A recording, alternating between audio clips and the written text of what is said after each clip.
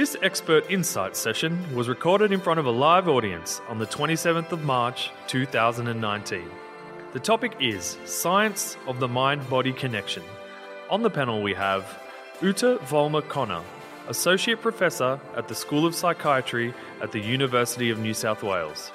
Dr. Marianne O'Donnell, Consultant Psychiatrist at the Prince of Wales Hospital. Michaela Pascoe, Postdoctoral Research Fellow at Victoria University.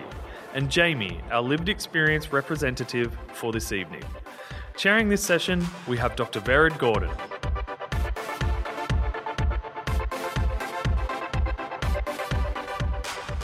So I thought it might be useful for us just to kind of lay down some foundations from which we can go forward with the discussion. So Michaela, I might start with you actually, and talking a little bit about the stress response for people who perhaps are less familiar. Could you take us a little bit through what is the stress response, what do people experience, what's going on in the body during the stress response? We all experience stress from one time or another, and our body is very good at helping us essentially survive that stress. So if we're crossing the road, for example, and a car is coming towards us at high speed, the autonomic nervous system results in a number of changes in our body, such as changes in blood pressure and heart rate, in order to essentially help us fight or flight from that particular stressor. This happens so quickly that you're not even aware of it. It means that's the reason you can sort of jump out of the way of the car before you can even really acknowledge what's going on or what's happened. And then the corresponding part of the autonomic nervous system, the other branch, which is the parasympathetic nervous system, that is responsible for then returning the body to this sort of restful state afterwards. There's another aspect of this stress response in the case of when there might be an ongoing stressor. Maybe you're being chased by a tiger, which I guess doesn't happen so much, but historically it may have happened a little bit more. And the body needs to be able to sort of maintain this level of response, or it needs to have energy available in order to help us remove ourselves from that threat. So then another part of the body called the HPA axis, that results in downstream a whole lot of sort of hormonal changes, and one of those is changes in cortisol, which is one particular one I want to highlight because it comes up a lot when we're talking about depression and mood and stress. And this is very important because it helps essentially a whole lot of functions. One of those is maintaining levels of glucose in the blood, or releasing glucose from the liver, so that we can have energy available to help us sort of remove ourselves, I guess. There are some, once this cortisol reaches a certain level in the blood, there's a feedback mechanism that goes back to the brain that then says, okay, we're out of danger now. We can stop producing all of this cortisol or these hormonal changes, and the body can then return to this sort of restful state again. When we have ongoing stresses, there can be some disruption to that system, but I think that maybe I'll just leave it there for now, and we might sort of loop back to that a little bit later on. Thank you. So I might actually skip to you, Ute, now maybe in more depth. Can you talk to us about the autonomic nervous system? What is it? What are we talking about? Give us a bit of an understanding about what that term means. Right. I think, you've already explained about the fright fight. I would always say the autonomic nervous system is the most underappreciated kind of friend that we have, and I'm gratified I see some people nodding there because it's doing its job automatically, if you like. I think the Germans even call it the automatic nervous system, and you don't think about when to take a breath, or whether your heart beats or whether it doesn't, or whether you should sweat when it's hot or whatever. It just happens, and we just take all that for granted that it happens. But if we wouldn't have the autonomic nervous system, we'd all be dead. So we should appreciate it a bit more. But really, the neuroendocrine axis is a very slow response system. That is no doubt important as well. But I'm more interested in the very fast signaling, and that is the autonomic nervous system. So we're knowing there is two branches, the sympathetic one, which is the action one, fight, flight. But I think we should also be very mindful that stressors are not just out there like the saber-toothed tiger or the car or whatever. They're also stressors inside within us. So if you have an infection, or if you have an inflammation, or you have an injury, or anything like that, that also is a stressor for the system, and that also engages the fight-flight response. And of course, the other underappreciated friend is the gentle brother of the sympathetic arm, and that's the parasympathetic one, with the longest arm in the body called the vagus nerve. And this is truly an amazing nerve because it does, as we now know, when I studied, which is probably a bit in the dark ages, but when I studied, the autonomic nervous system was considered a reflexive system. Probably some of you were taught similarly. So that, it does this automatic action, it does this in a reflex loop via the brainstem, maybe the midbrain, that's it.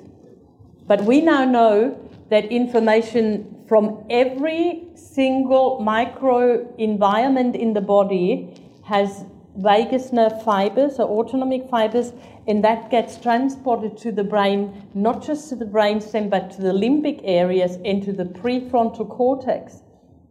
And there, it's integrated into the physiological state of the body. So the brain has a blow-by-blow insight on what is actually happening here with me.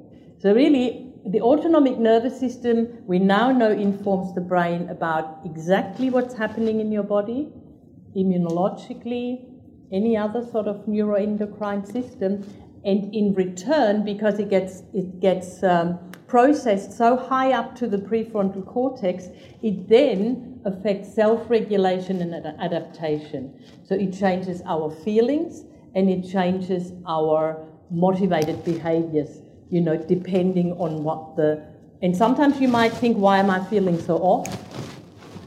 And that is exactly probably because of that. Could be if there's no external reason for that. But when we're sick, our mood changes, right? Our ability to concentrate changes. Our need for sleep changes.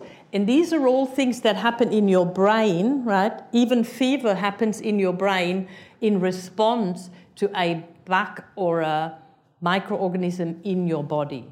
And that is a fine example. It's called the acute sickness response, on how your body and your mind are actually linked. So following on from that, I might actually skip to Jamie for a moment. You mentioned having had bouts of depression from a younger age, but I remember in our conversation you said the one bout that was particularly severe, there was a real lead up of stress towards that. Can you tell us, from your perspective, how did stress, contribute to the depression, and how did you experience the stress? Just thinking about what that was like for you. Correct. Yes, stress was a very stressful time in my life back in 2012. My marriage dissolved, and I was living in Queensland at the time, and I came back having to reset my life and start again, and arrange the sale of the home and go through all those usual stresses. So I returned and began that process, and I had to start my business up again. Everything was pretty much from scratch, and I'd been away for a couple of years, so my social network, my support network wasn't necessarily there as well. So I guess I created a bit of a perfect storm for myself. I gave myself a few challenges, let's say, but however, it is what it is, and I just head down and bum up to try and establish myself again. During that process, about a few weeks into that process, the sale of the house was going through, and as I was getting ready, the final tidying up, the day was to move out, I could virtually see that dark cloud descending upon me out of nowhere, and I could almost put it to the time as well. So I guess the culmination of all those stresses finally came to a head in one fell swoop, and it just sort of fell in a heap from there. So I began my usual, and it was the most severe that I'd been through bout over my experiences. However, a few of my previous ways of dealing, my few strategies that I'd been through before or used before kicked in. So of course I went off to my GP and made an initial consultation to be able to just sort of, I guess, begin the initial process and take it from there. But I found myself in a bit of a spin, and when you're in that state, to make logical, rational decisions is extremely difficult. However, so once I saw the GP and told my family what was going on, I took it from there. About 2 weeks after that, I was on some medication for the illness, and I started getting sick one night. I thought it was the flu coming on, so I started getting hot flushes and temperature was rising, and I didn't know what. I thought, oh, okay, well, it's not much fun. It is winter, and I just thought it was a bout of the flu. However, later through that night, things deteriorated, and I ended up stumbling. I couldn't make it to the bathroom. I was bouncing off walls. I was just hallucinating. Fortunately, I was staying with my brother at the time, and he whisked me off to hospital.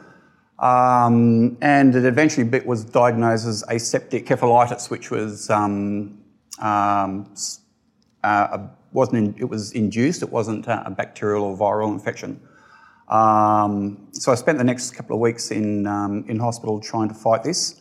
And so I had basically the two to put up with. So, however, it did give me a lot of time, as unfortunate as it was, it gave me a lot of time to think and to work out what I was going to do from there, working on my physical recovery as well as my mental state as well.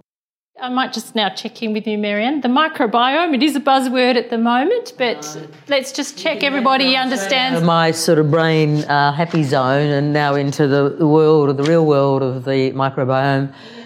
But I think that what I've had to come to terms with, we've all vaguely known it forever, but we live and are embedded in a microbial world.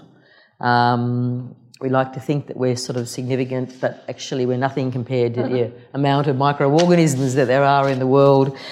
They're everywhere, aren't they? They abound in the soil, the oceans, the sea.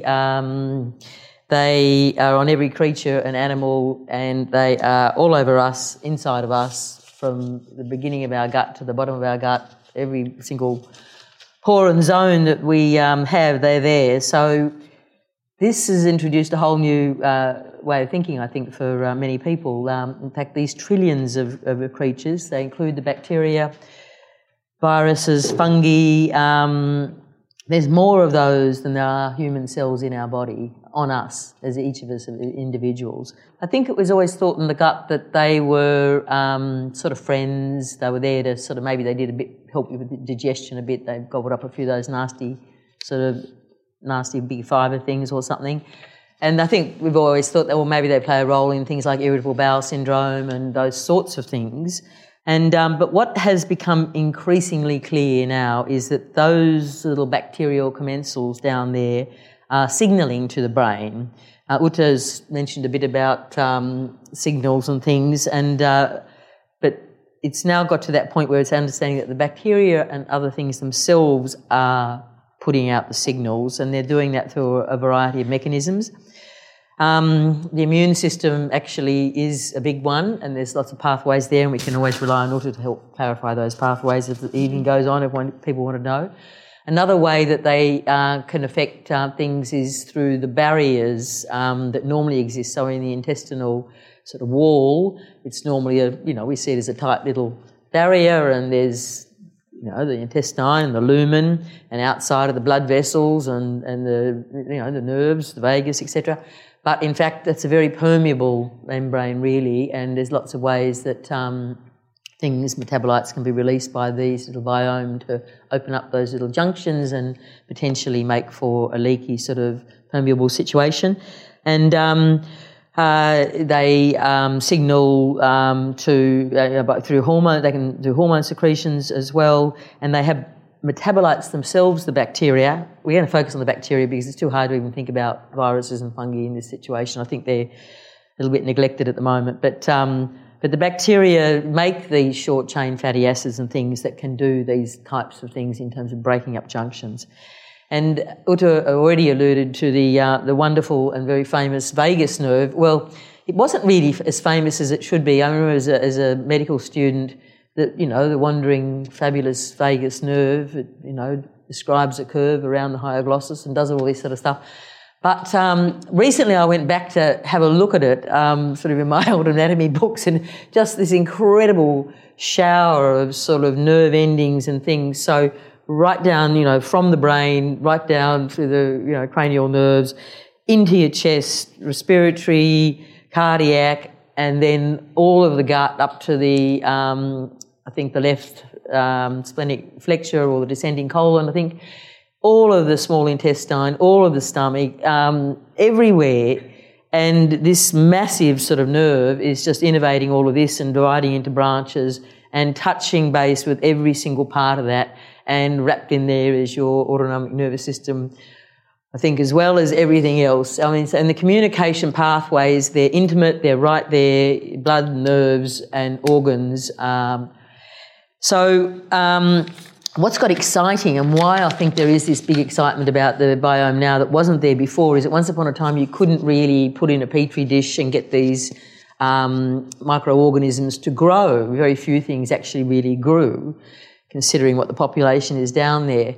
Being anaerobic, I think, was the problem. But what they've discovered, of course, is a better way of, better form of technology where they can now sequence the DNA of all these little terrors and darlings, as they probably both are. And so we can now look at the DNA of these bacteria. So now it's possible to actually look at the composition, which phyla, which taxa, which sort of colonies they belong to, how many are there, and they're starting to think about how many do you need to operate in relation to each other. It's not really much point in just thinking about one at a time, though there have been obviously specific sort of things like Helicobacter pylori, sort of the most famous one recently that's completely changed the face of those stress-induced ulcers that people used to get when I was at medical school have now turned into a treatable disease, haven't they? Well, there's a little bit of hope that something like that might happen in other areas. Maybe it won't be that straightforward, but maybe it's to do with compositions and panels of microbiota. But what we really know is that it's much more likely that these microbiota are playing a real role in our health, not only our physical health, but in our mental health as well. And there was a nice little heading on the New York Times in January, I think, of this year, where it said, "Germs in your gut are talking to your brain. Scientists want to know what they're saying." And I guess, I think that's sort of what I think is where things are up to with the microbiome. So when people use the term the gut-brain axis, what are they actually meaning? Well, actually, it's changed its name now from the gut-brain axis to the microbiota gut-brain axis. Now, I think that's the MGB. Mostly that was associated with smart sports cars that sort of, used to zip around Sydney 30 years ago. But what is the gut-brain axis exactly? Well, it is composed of this, it refers to this incredible neural, immune and endocrine connections between the gut and the brain, and that what it has is these multiple routes of communication between the two. So what it is that communication system that's composed of all those things. And we know a couple of sort of things. For instance, we know that microbial composition is critical for optimal immune function. Inflammation's intimately involved with it, all sorts of oxidative stress and toxins, all that sort of stuff that you hear through other forms of alternative types of medicine. All these things are implicated in here. And the big systems are the vagus nerve is the big one, obviously, with all them, and the neural messages go up and down all of its tracts and fibres. It's not one way by any means. I've mentioned how much of the gut and everywhere else it supplies, but it's those little biota are sending messages through the neural, through the vagus nerve to the brain and activating neuroendocrine control systems and behavioural responses. So that's one way it's doing it, and then it's doing it with the little biota sending off metabolites of the short-chain fatty acids, and that's all part of it, and that's breaking down little junctions in sort of brain, both in the brain what's it called, the brain barrier, which was supposed to be once invincible, is now seen as leaky impermeable, and the same with the gut sort of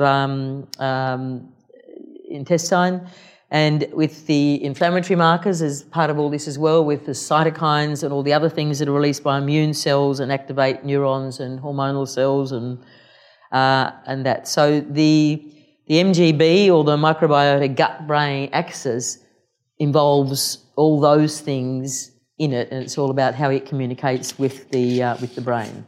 Uta, I might just get you to clarify another thing for us. The autonomic nervous system, how does that can relate to the immune system? What's the connection between the well, two? we could just follow on from Marianne's story with the gut-brain axis, when it was still called that.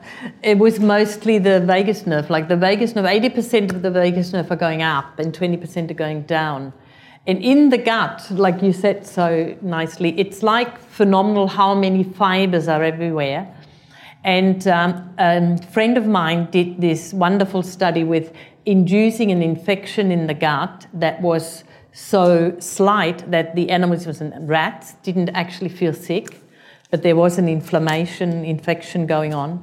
And the release of these activated immune cells released cytokines and other proteins.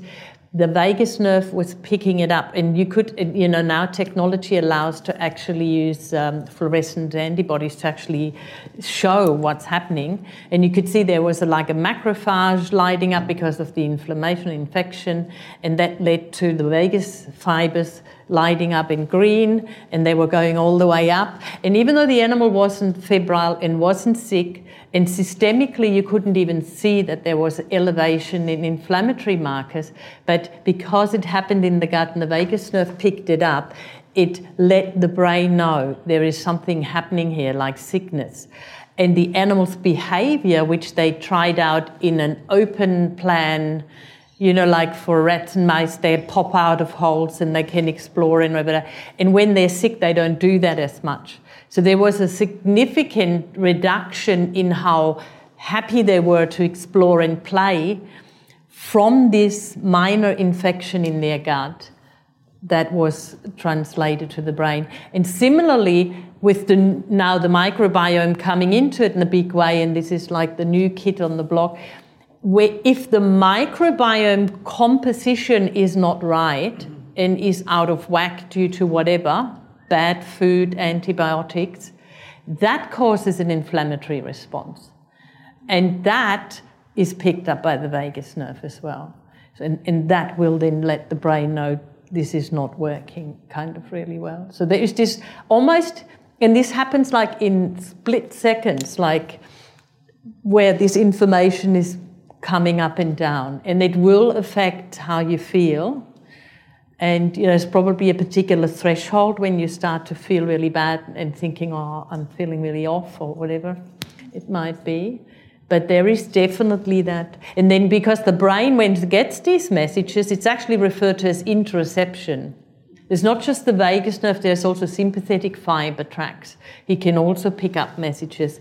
And it all goes to quite high centers in the brain that's called interoception. So it's like internal perception. And then that is sort of interpreted and adjustments are made, like in that animal who then doesn't want to explore. Or like when you come down with the flu and you just don't want to go out, you just want to snuggle up with the hot water bottle or whatever happens. Thank you. And so, Michaela, a lot of your research has looked at sort of activities or practices which may influence some of these processes in the body. Can you tell us a little bit particularly about your studies on yoga and how that works psychologically, biologically? What have you discovered in your research? Yeah, well, there's many different, areas that it affects, and there wouldn't be space or time to sort of talk about all of those. I've been looking at the relationship with stress and stress reactivity, but some of the other things I would like to highlight is sort of some psychological changes that occur when people engage in mindfulness practices. And mindfulness practices, or mindfulness is defined as, paying attention to the present moment from a perspective of non-judgment and acceptance. And that's associated with a whole range of things, one of which is metacognition, which is essentially the ability to observe your thoughts. And the act of, I guess, meditating, for example, if you're paying attention to your breathing, that is engaging in metacognition. It's also engaging in interoception as well. So different meditation practices and yoga practices have been shown to improve interoception. And there's actually that corresponds with changes in brain structure and function as well.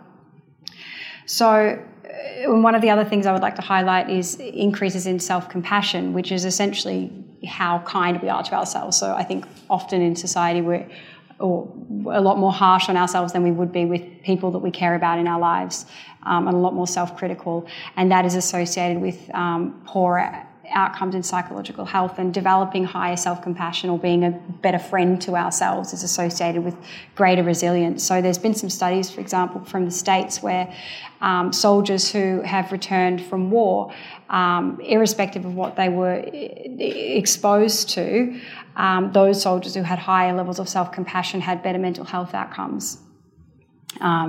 So there's a few things going on there. I guess people are developing the ability to listen to what's going on, listen to their emotions, learn to sit with those uncomfortable emotions and not beat themselves up over it and all of that.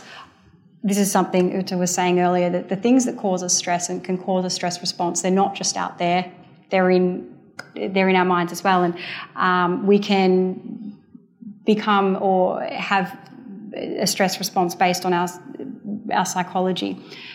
So it is all nothing's in a vacuum. It's all, crosstalk, and I guess that's what we're talking about here and what's really coming out as as the theme of tonight. Some of the research essentially is looking at yoga practices and looking at how they can modify some of these markers of stress or physiological markers of stress reactivity. And one of the things we spoke about earlier was cortisol.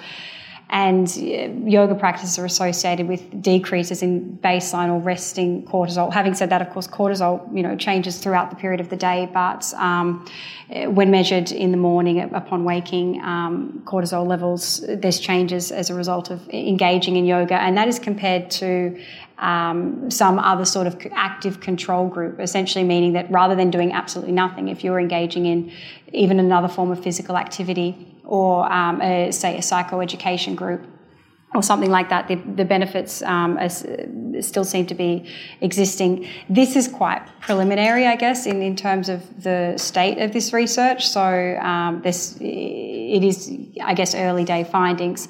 But there has been a lot more research looking at the impact of yoga practices on blood pressure and heart rate.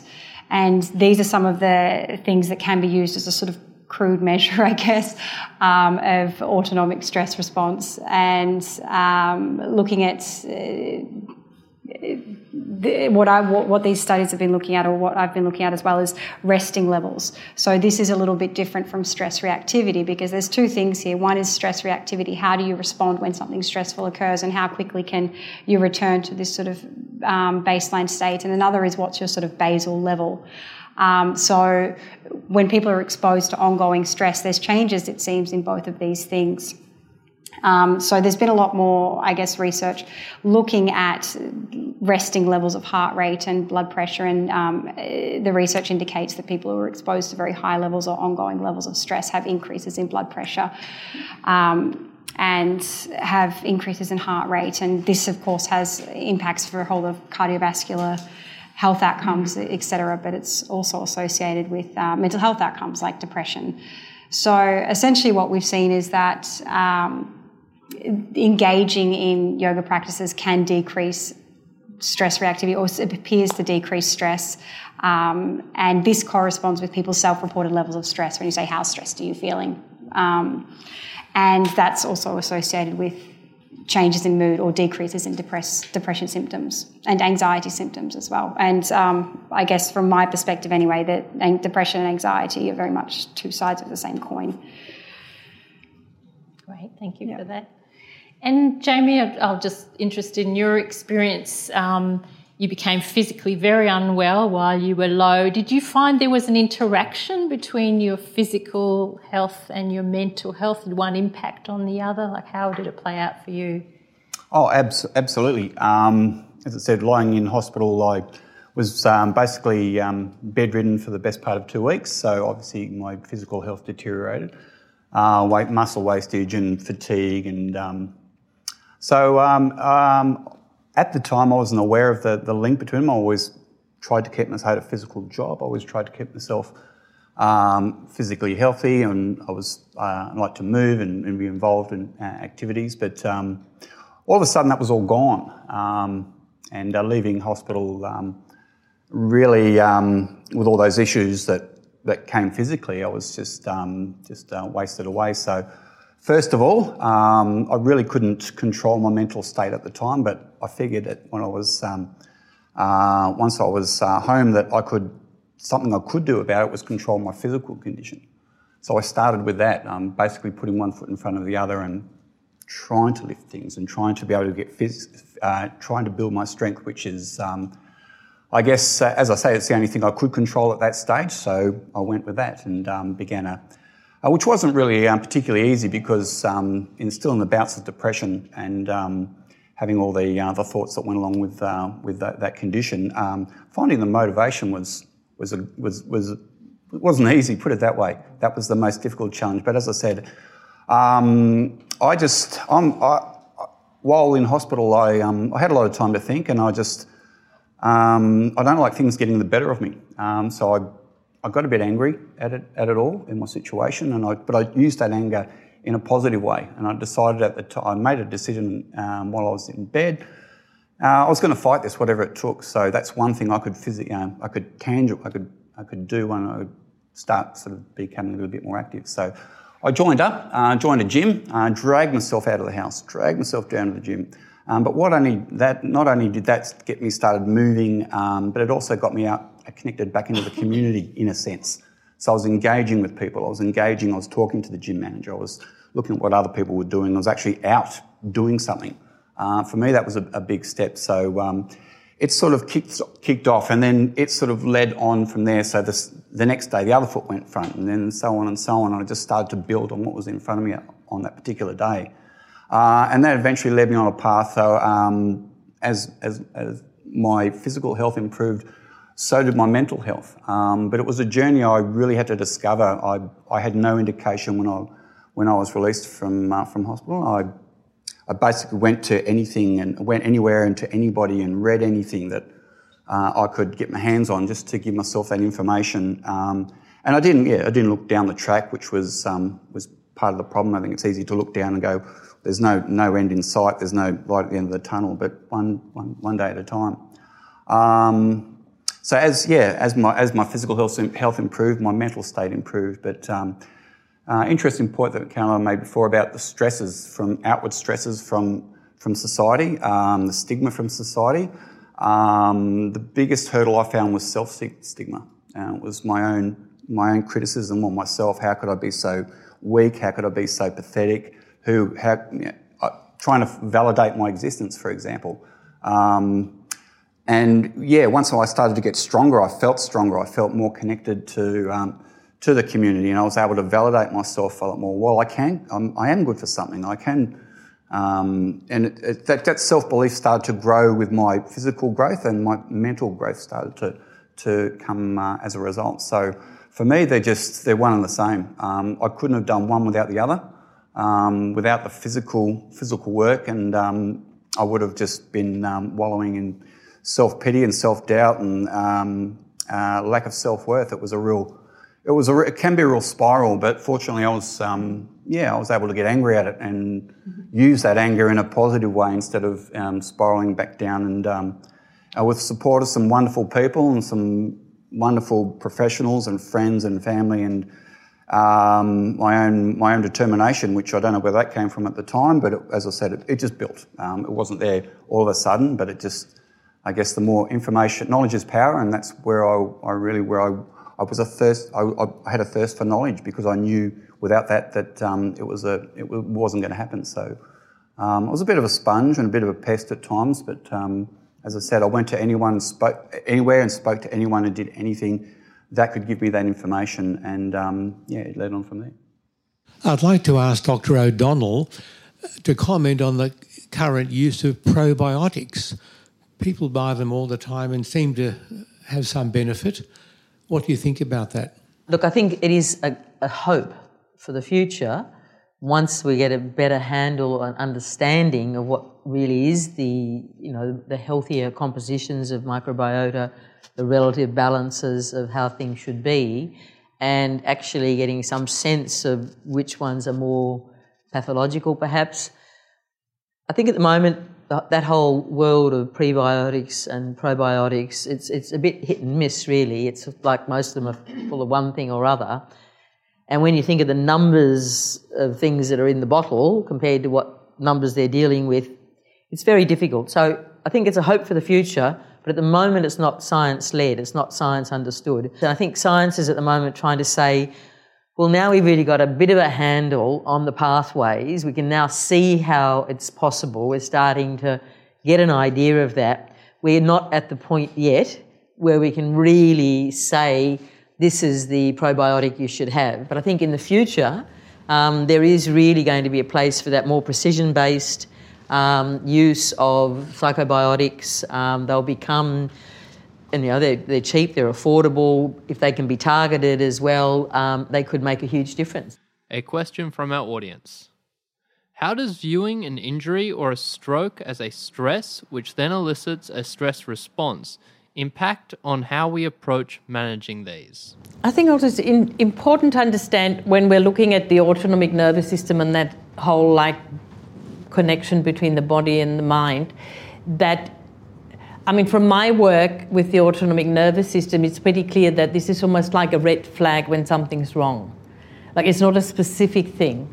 So, for example, you have, how shall I explain that best? We have all evolved for sympathetic signalling to be the default. So from, when we were cave people, we had to be able to run when the bear comes or something, rather than just say, I wonder what the best approach is now, and by then you may be dead. So because we have evolved with the sympathetic firing being the default in our system, there needs to be an active inhibition of sympathetic drive for the parasympathetic to come. So they're not simply, you can't make your parasympathetic system go with any intervention. It has to go via the brain deciding that things are okay, inhibiting sympathetic system, and then the parasympathetic comes up. And anyone who has any injury or, there's a shift towards sympathetic signalling in just about anything that's wrong. So you're probably familiar with that, like in depression, in stroke, in diabetes, in schizophrenia, in you name it, chronic fatigue syndrome. So whether you have a mental illness or a physical illness or an injury, you're likely to be more swaying towards sympathetic firing. And that affects, and that basically tells you there's something wrong here, right? Your brain doesn't scan the system and say, oh, it's all okay, I can let go. But it's actually not okay, something's wrong. Like when people who are not well go to sleep, right, their brain, when it scans, the physiological state of the body and how we're feeling in general, doesn't say everything's fine, we can let go. So even in sleep, with a variety of conditions, you are higher on the sympathetic drive. And that affects the depth of sleep, and that affects how restful you feel your sleep was. And that loads back onto sleep. There's someone nodding, so familiar with that. But, we do work with people who have, it's called hypervigilance during sleep. Big time example is post-traumatic stress syndrome people. They're hypervigilant. So their brain doesn't think it's okay to relax. And they wouldn't also not occur when they do relaxation or yoga, whatever. They would always still be, compared to a person who's well, laying towards sympathetic.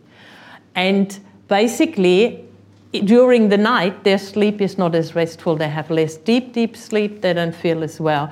And the hope is, probably with your work, that if you teach these people techniques that would allow the system to switch back to more parasympathetic dominance, that then kind of they can let go, and then they can, sleep better and heal and all of that. I was just wondering, is there a biological basis to why breathing is so pervasive in treatments recommended for people with anxiety? Like you were mentioning yoga and mindfulness and meditation and things like that. I guess breathing is sort of the common physical mechanism in all of those all of those sort of things.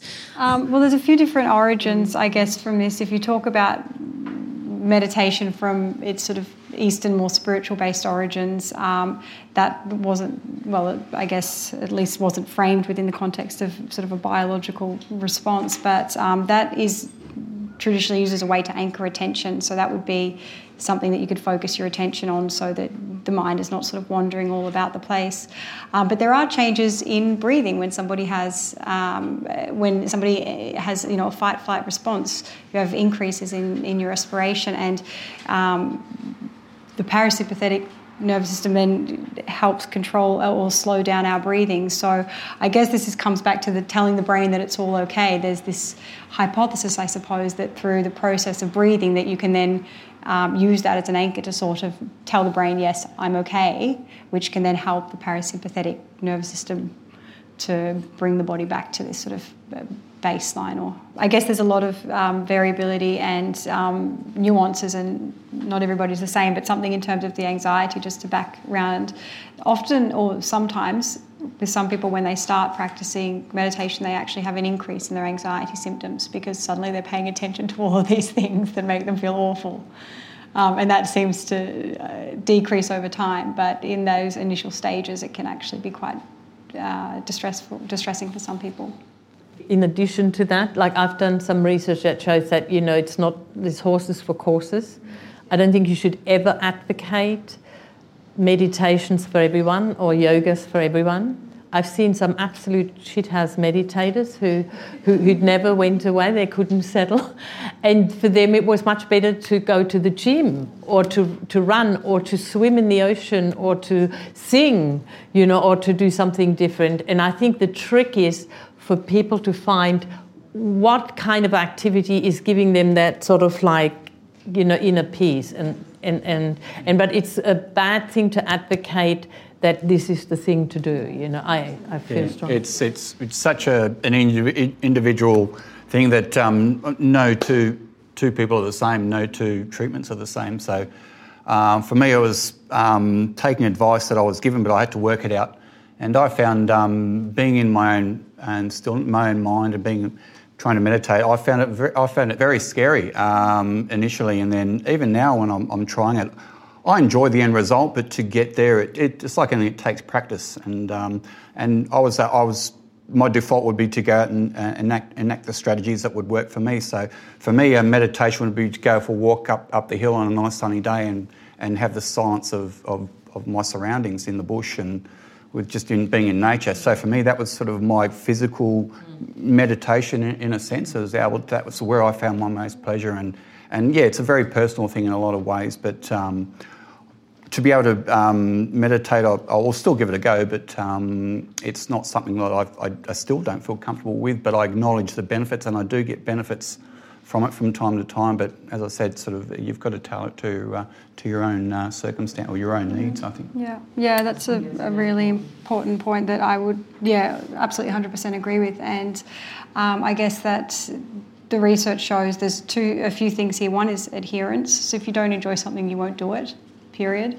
And the other thing is that we actually have just completed a study at the moment where we found that people who self-selected what they were doing, this is looking at depression outcomes, and this was for physical activities, aerobic and resistance-based physical activities. People who self-selected the type of intensity and type of exercise had improvements in depression symptoms, whereas people who were prescribed a particular sort of intervention did not have those same benefits.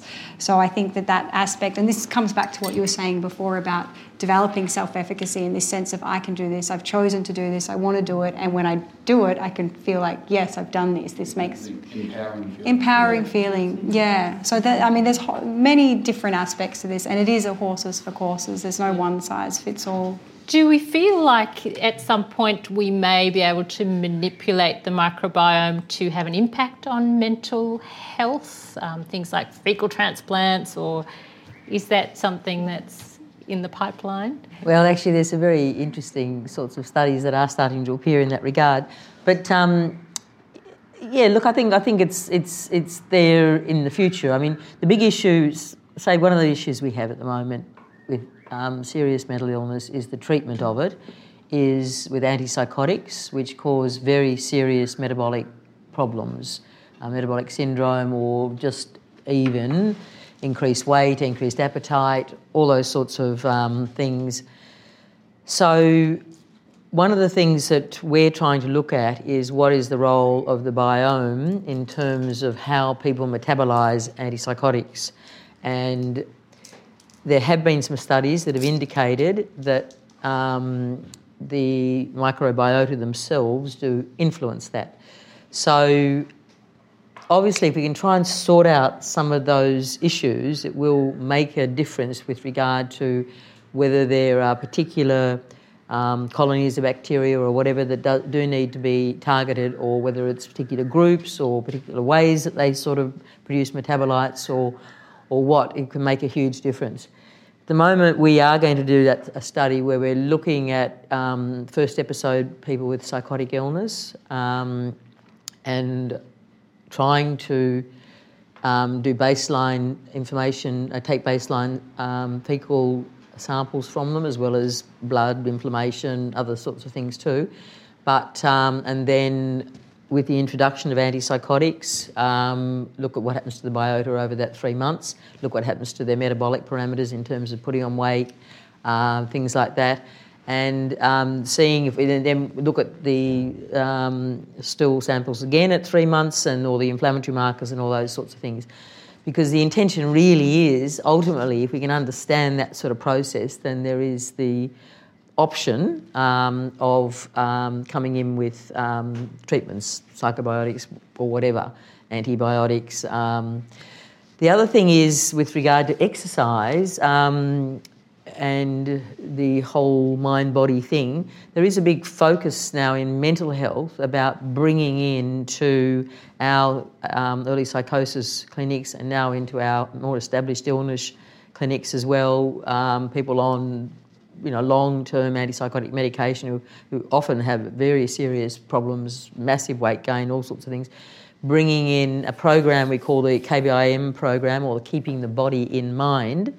And one of our psychiatrists, Dr. Jackie Curtis, has been very involved with the early intervention population, where they were so concerned about the fact that these young people, 18, 19, 20, were within weeks of starting antipsychotics. These new second-generation ones have been really very bad in this regard.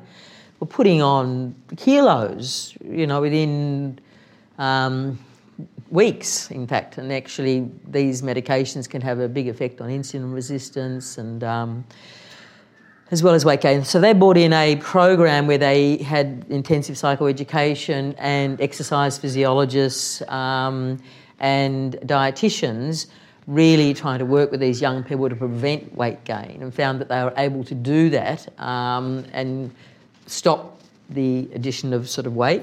So with regard to whether we ever get to fecal transplants, where fecal transplants are at the moment, as far as I understand, they're mostly still in the areas of serious infections. So if in a hospital cross-infections, Clostridium difficile, hideous sort of infection, terrible gastrointestinal tract symptoms, can be recurrent. People end up in ICUs sort of dying from hypovolemic shock, all sorts of things. Then in those situations, yes, fecal transplants for recurrent Clostridium difficile is actually being used at St Vincent's Hospital, and I think is being found quite effective. In terms of what's happening in things like mental illness, it's a bit of a way off. Some of the studies, so recently there's been a fairly interesting study, if I can try and get it across to you, by Zhang et al., where they, in a population of patients with schizophrenia, they first of all did find that there were different compositions, sort of reduced, less abundant, less diverse, all that sort of stuff between patients and healthy controls. And here a problem is, how do you match those patients? Can you really get someone on a similar diet, ethnicity, da-da-da? There's a lot of things that are hard about this work, and we're not naive about that. But they found the different sort of compositions. They'd also been doing quite a lot of work with animal models. So there's animal models of schizophrenia, a bit hard to really understand exactly how they can say that that's the case. But there are animal models of sort of some behaviours that are sort of maybe similar, like social withdrawal and other sorts of things, a bit like what you were talking about, Uta. And what they did was they had already found in animal models that one of the neurotransmitter systems that we've been very interested in schizophrenia for a long time is not dopamine. I mean, that's been there forever and it's not giving us enough results, but is glutamate. They found, you can find in an animal model where if you have low glutamate function in the brain, then you have this mouse model of schizophrenia. So what they did was they took from patients with schizophrenia fecal transplants and put them into a germ-free mice. That's another story, but germ-free mice. And that mice then started exhibiting behaviours like the ones that had low glutamate in their brain. And they could test this out. So there's been other ones where with depressed patients, they've taken fecal transplants from depressed patients and put them into healthy mice, and the mouse is sort of laid on its back and doesn't want to do anything. So they're starting to use some of these little experiments to start to try and understand some of the subtleties of the mechanisms and pathways. So FMT, fecal microbiota transplant, is real and happening, and but it's not happening in the clinics at the moment. It's not happening anywhere that's sort of helping us. But 5 or 10 years down the track, who knows? So, Uta, I might check with you. There are a lot of conditions that seem to correlate with depression, like diabetes, cardiovascular disease. So there seem to be perhaps common underpinnings to some of those conditions. Is that connected to the autonomic nervous system, or how does that all work? What's your thought on that? It's probably not just the autonomic. I think the autonomic nervous system, like I said, is like a red flag that is up whatever is wrong with you, I think. But we did a study on post-heart attack depression once. That was actually an interesting paper we had to write on the shared neurotransmitters and neuroendocrine sort of molecules between the brain and the cardiovascular system, which I didn't really know. And I felt like a student again. I was spending months for Gordon, writing this article. And it is phenomenal how many neurotransmitters and neuropeptides and whatever that function in the brain also function in the body. And so the communality often between physical illness and mental, illness as such comes often from the interaction of all of those.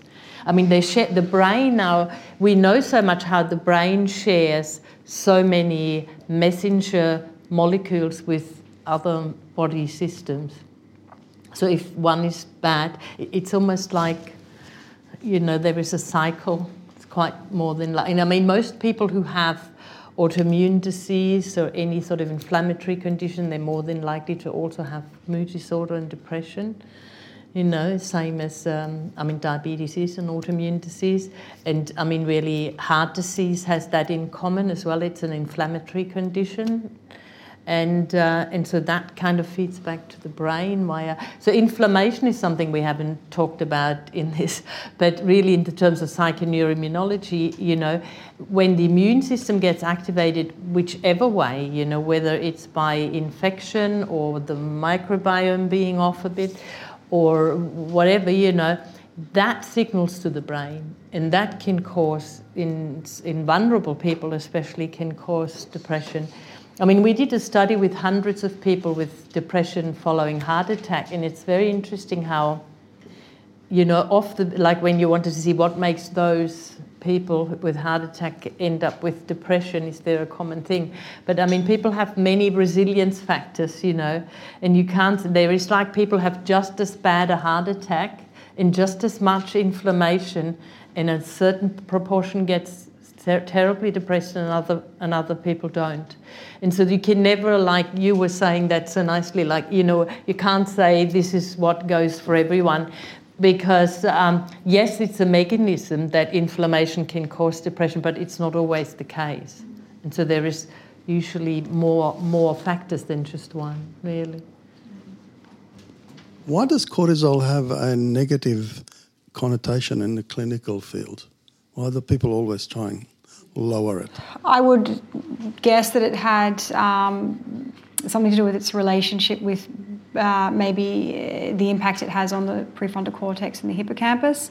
So when cortisol levels are persistently very high, they can cause, or they are associated with damage to the hippocampus and to the prefrontal cortex. And of course, I mean, the hippocampus is very important when it comes to the regulation of mood and emotion. So that's been, I guess, a hypothesis in terms of the link between cortisol and depression, is that cortisol can damage brain regions that are very important for our regulation of mood, which can then cause problems with depression. And people with depression have smaller hippocampi, I think. So the volume is smaller. And the other thing as well is that in terms of the HPA axis, when there is higher levels of cortisol persistently over time, the HPA axis becomes desensitized. So it takes a greater amount of cortisol in order for the brain to say, okay, we're good now, we're not under threat, we can stop producing more cortisol and more of and these other hormonal changes that occur as well. So I would say that it's probably that sort of relationship that it can have on brain structures. But I guess it is a little bit of an unfair rep because, of course, cortisol is both good and bad. And I guess, and this is probably the point, is what we're aiming for is some sort of homeostasis.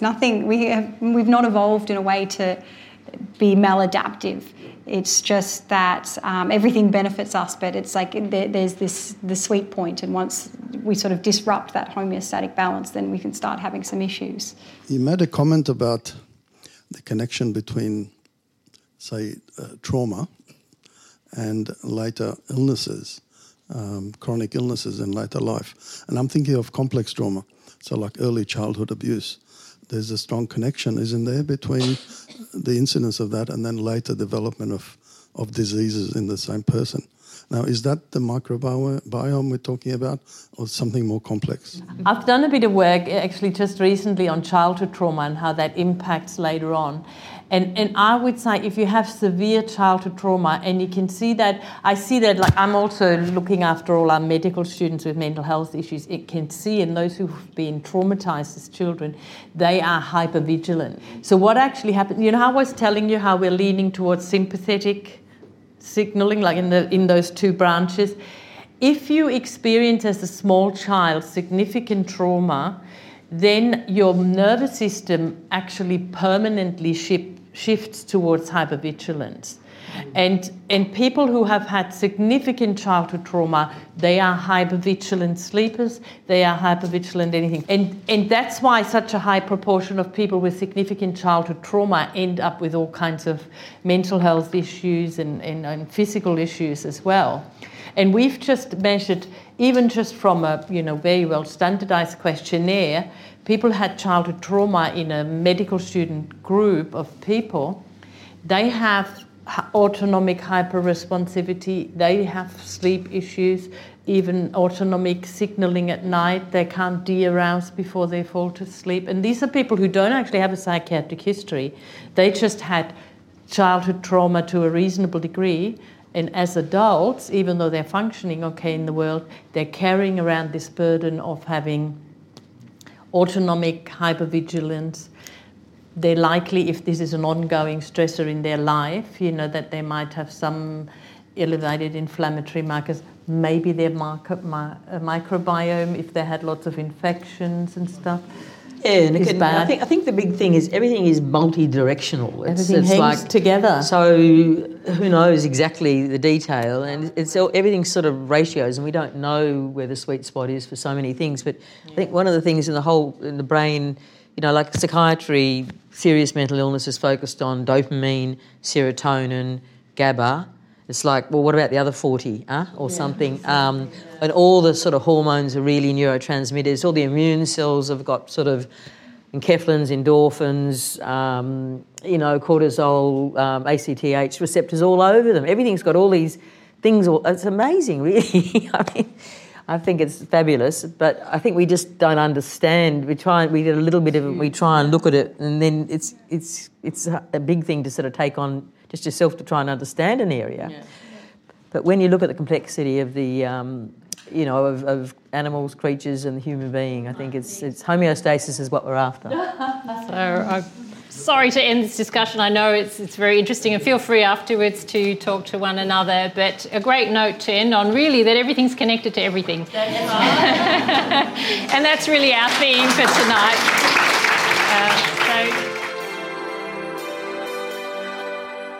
Thank you for listening.